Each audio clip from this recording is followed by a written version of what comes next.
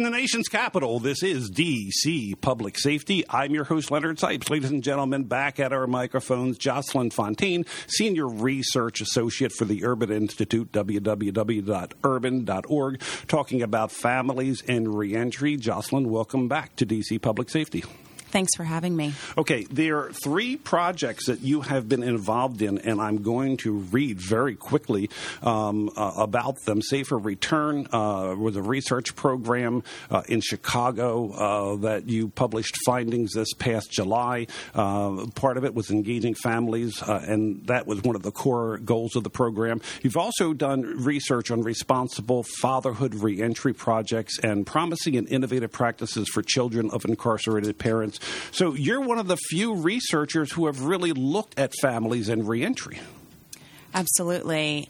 I think that there is a growing interest in the families and in particular the children that are left behind as a result of the incarceration of men and women, recognizing that many folks who are behind prison walls leave families and children behind who must suffer the burden of their family members' loss, which includes both emotional and financial challenges for them.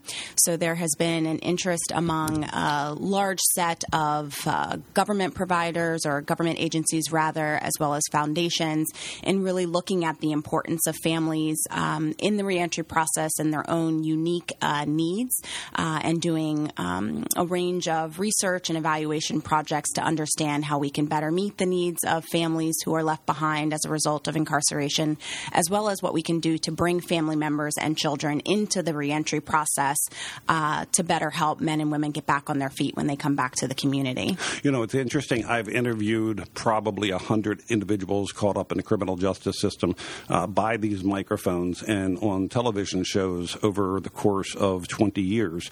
And when they talk about their parents, when their parents were incarcerated, that regardless of the circumstances, regardless of the background, because for many of them, they had strained relationship with their parents, they needed their parents in their lives. And that was a common theme throughout. It didn't matter what happened. It didn't matter about the agreements or the disagreements or the frustrations of growing up in families that are struggling. They all needed contact with their mothers and fathers. I appreciate you saying that because that's what we find in our research as well. We've done dozens of interviews and focus groups with formerly incarcerated persons or individuals, who are in the community, asking them about their family relationships, pretty extensive focus group conversations with them. And we've also done them from the perspective of family members as well, asking about what it's like to have someone who's behind bars and what it's like to support them when they come home. And we hear from both sides that, yes, there are these feelings of shame and stigma. Often there's strained relationships felt by both sides, family members as well as the incarcerated person, due to a number of issues, but recognizing that they need each other in order to, feel whole emotionally, as well as from the folks who are coming back from prison and jail, they need their family members in order to get back on their feet. We find through numerous research studies that individuals are most likely to live with their family members on the first night that they're home from prison or jail, and that makes sense. Where else are they going to go? So they really need them. And so it really makes a lot of sense for providers, service providers, as well as parole agents or parole departments that are in this space to recognize the importance of families, to do as much as they can to support families. It is a low-cost vehicle, or it's free, in a lot of sense, to provide them support because those individuals are there, and the more supported family members feel, the more support that they can extend to family members that were incarcerated. And when I say support, I don't just mean, monetarily. I mean emotionally as well. So family members who can have outlets to talk about what it's like to be a family member of an incarcerated person and what it's like in supporting them, those kinds of things can go a long way to furthering the reentry process, again, from individuals who are coming back from prison and jail, as well as for the family members themselves who are part of this process. Out of all the research, what's the most important finding regarding families and reentry? Was that just it, that the fact that they need each other? The fact that they need each other, but I would also say an important finding is just that family members are also strained, and they need services and support too. So work that we've done in Chicago in high-density reentry neighborhoods, meaning, neighborhoods that are dealing with a lot of poverty, a lot of crime, a lot of disadvantage. The family members who are there, who have an incarcerated person in their life, who they're supporting, need a lot of stuff too. So we find really high rates of poverty among them, really low educational attainment. So not a lot of them have, graduated high school or gone beyond that. A lot of them have really fractured, limited employment histories as well. And those are the individuals who now need to support someone who's coming out of prison with a lot of challenges, right? And so it really knocks me in the gut, actually, all the time when I look at that data, just to see how disadvantaged family members are, with the knowledge that they also now need to support individuals who also have disadvantages. Sure. So I think that there's a lot of space for service providers to recognize that we are very much putting, additional, and I don't want to say burdens because family members do it willingly, but we're putting a lot on family members to support individuals coming back from incarceration who themselves need a lot of stuff as well. They need education. They need employment. Some of them are dealing with substance abuse histories. Some of them are dealing with their own criminal justice histories and are now needing to support a returning citizen. We're now having a national conversation through the President of the United States, who is now visiting various locations throughout the country, talking about the reentry process. The reentry process has its good points and its bad points. Research has not been overly encouraging in terms of the rate of reduction, in terms of recidivism. There have been, in some cases, some fairly decent rates of recidivism reduction, but most don't. So we in the criminal justice system come together and say, what is that factor? What is that issue that we can use to our best advantage that we haven't been using? And I think a lot of us come to the conclusion that the family member, the overall family needs to come to the assistance of that individual. If they don't, it considerably increases the chances for the person not doing well. Yeah. Everyone needs support, right? If we think about, ourselves, after just going through an incarceration experience on our first night home, who would we rely on? We would rely on our family members and our friends. And there's some share of folks who don't have those social support networks. And so that's when we see reentry service providers kind of providing that social support network for folks. But for others who are fortunate, who have mothers, who have sisters, who have intimate partners, it is very often women who are providing that support, then those families need support as well, and need to have as much at their disposal by the way of understanding what resources exist, how can they support or facilitate more successful reentry. So just a better understanding of what it's like, how they can support individuals, what resources are in the community, I think is really critical to strengthening that support that family members already provide. But there's a certain point where we recognize that we within the criminal justice system are probably going to be the frontline troops in terms of interacting between that person coming out of the prison system and their families. Here within Washington, D.C., within my agency, Court Services and Offender Supervision Agency, we have caseloads of 50 to 1. And we have some of the lowest caseloads in the United States. I talk to my contemporaries throughout the country, and anybody who's listened to this program before knows that I harp on this. They have 150 to 1 caseloads, 250 to 1, 300 individuals to 1.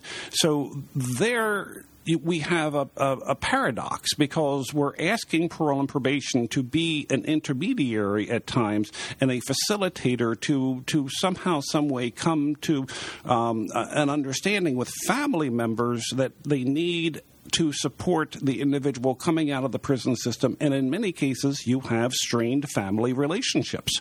I've had, before these microphones, women caught up in the criminal justice system who routinely tell me that they were sexually abused by a family member or by a person within the family. You find that families will say, he's stolen from me way too many times, he's not welcome in my home. Mm-hmm. You find the individual coming back and living with his sister, but her husband is not exactly thrilled about the individual coming back. So there's a lot of human dynamics that are going on, and somehow, some way, somebody has got to get in between the two parties and say, what can we do to promote this person's successful reentry? What can we do on our side? What can we do on your side, correct? Right. Well, I think that people are coming back from prison are getting services somewhere, right? And so let's just call that group of people outside of whether they're under community supervision, service providers, right? So they're getting hopefully employment services, hopefully some housing service. Some of them are getting substance abuse and treatment services. So that core group of service providers who are interacting with the reentry population, all of them need to be cognizant about the importance of families. And when I use the word families, perhaps a little bit different than how you were referring to them, I mean that broadly defined, right? So it's probably more accurate to just talk about folks' social support network, mm-hmm. recognizing that for some individuals, it is not appropriate, in the case of sexual abuse or domestic violence cases, that an individual will return to their intimate partner, right? Sometimes moms don't want their sons to come back to their homes because of strained relationships. Or they can't let them back in because of restrictions on public housing, of course. Right. But there is somebody, I like to believe, in everybody's life that can be that is part of their social support network that they see as family, and that can be included in the reentry process. So that could be friends that they've met in the institutions or in the community. It could be mentors. It could be the faith community. Mm-hmm. So the point that I'm trying to make is that service providers broaden how they think about family and social support to be not just biological family members, but others who are in the individual social support network. And think about the ways in which the services that they are providing can incorporate that broader social support network to make sure that they understand, the larger context with which people are returning back into.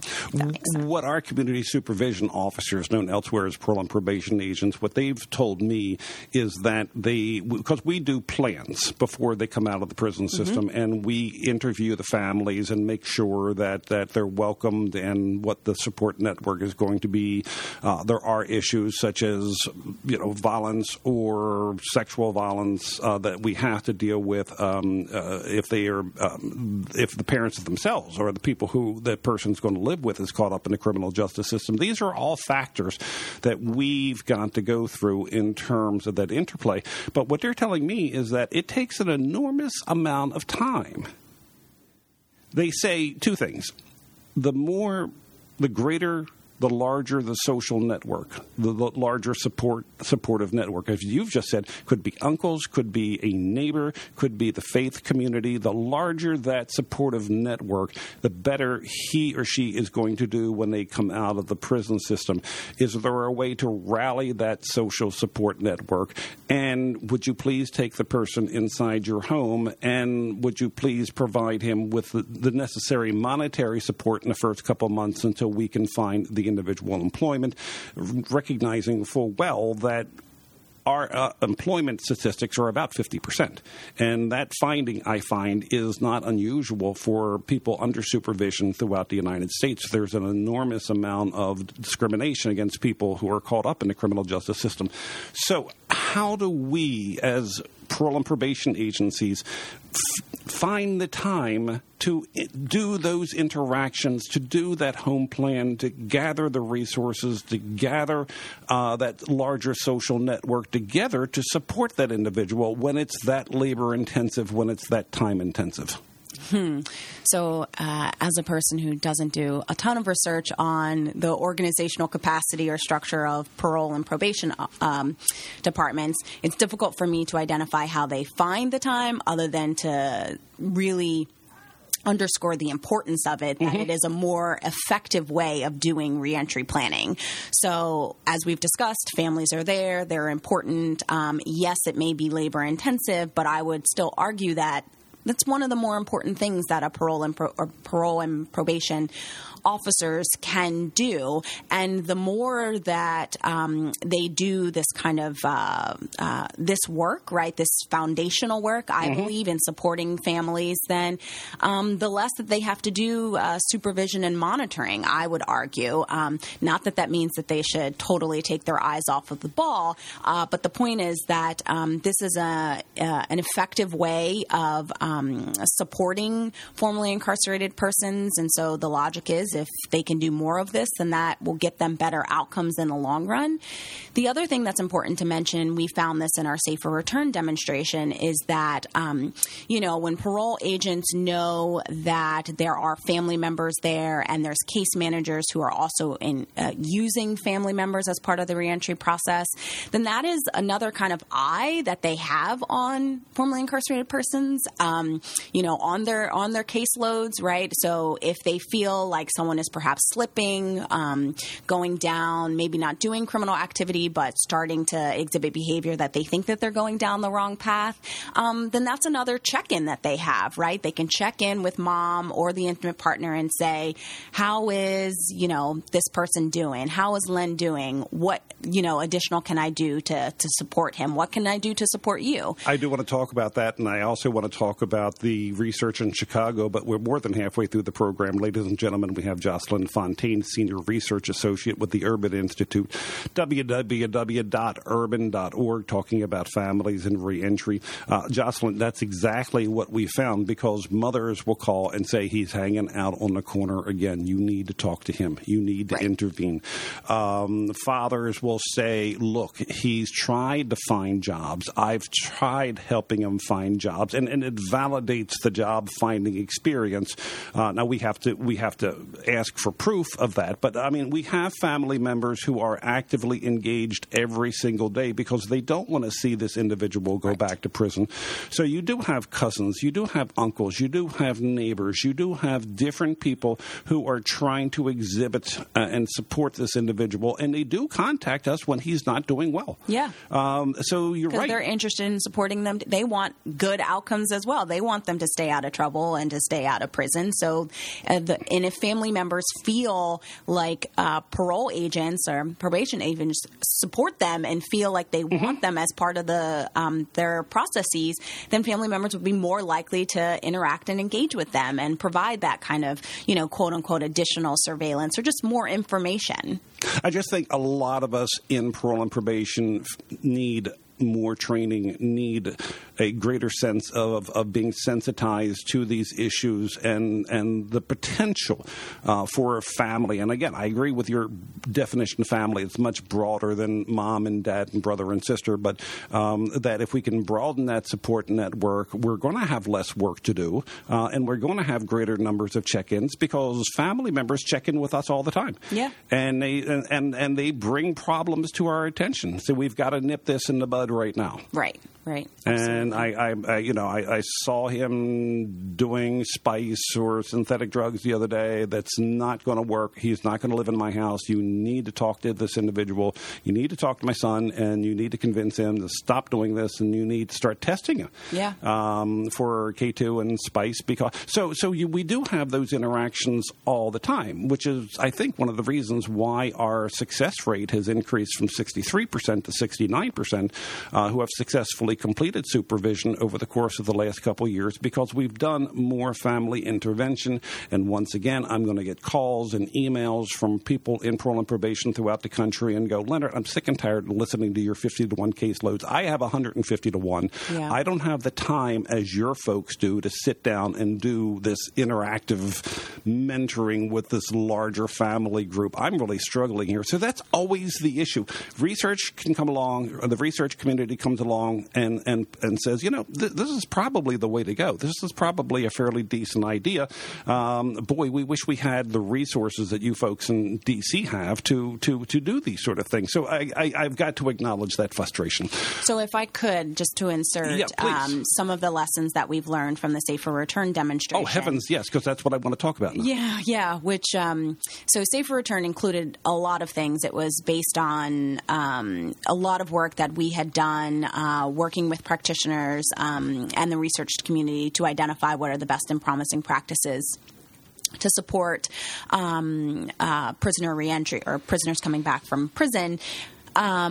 Or individuals coming back from prison, and it included job training, mentorship, and a host of other things. But what I wanted to highlight in the context of the conversation that we're having right now is one of the core components of it was a strong partnership with parole agents and the program. Mm-hmm. So the program case managers were using family-inclusive case management practices. They had been trained in how to use a broad definition of family to incorporate them in the case management process for the individual participant.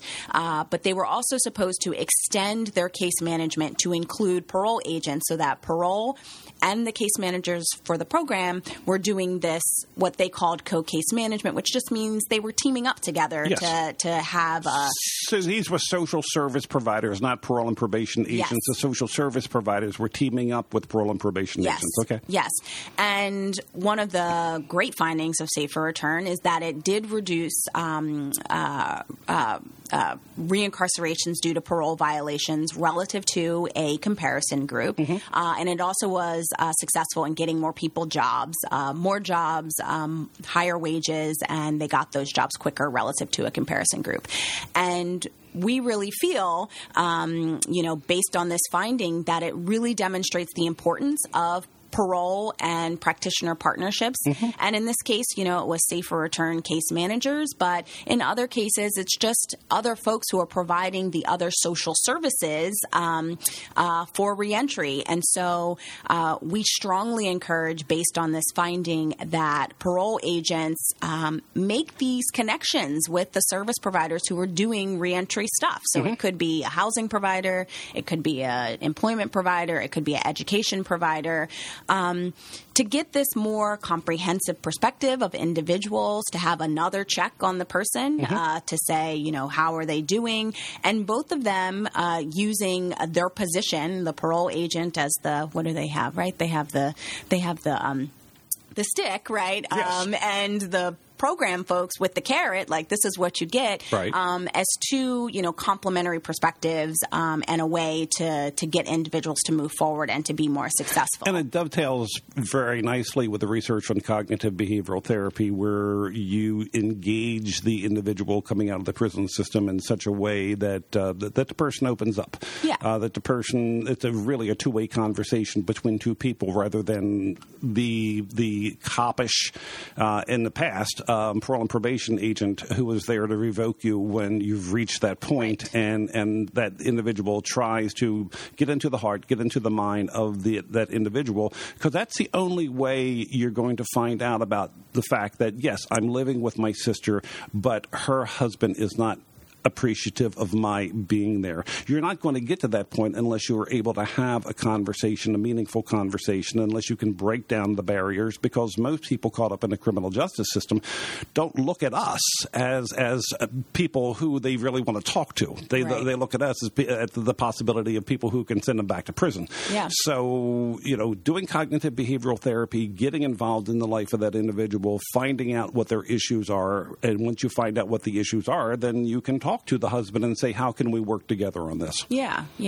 And talking with the organizations, the individuals who are providing other services for them, is another way to just get greater perspective on folks, because they may not be willing, they're probably not willing to tell their parole agent when they're struggling, right. But they may be telling their case manager, and we certainly wouldn't argue that that's what the parole agent should use in order to revoke the person, but it would give them a greater understanding of what some of their challenges are and provide greater context, we believe, in, probation and parole planning and supervision as well. There are 7 million people caught up in the criminal justice system on any given day. 7 million individuals.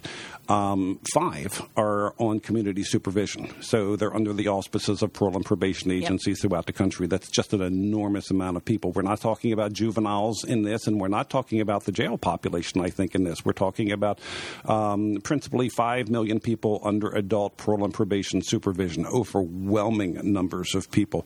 The return to prison rate, according to the Department of Justice, has been 2/3 rearrested, 1/2 go back to prison. Governors throughout the country are basically saying we've got to get better rates of return. People on both sides of the political aisle are basically saying we've got to do better in terms of not sending people back to prison, to stabilize them, do as much as humanly possible.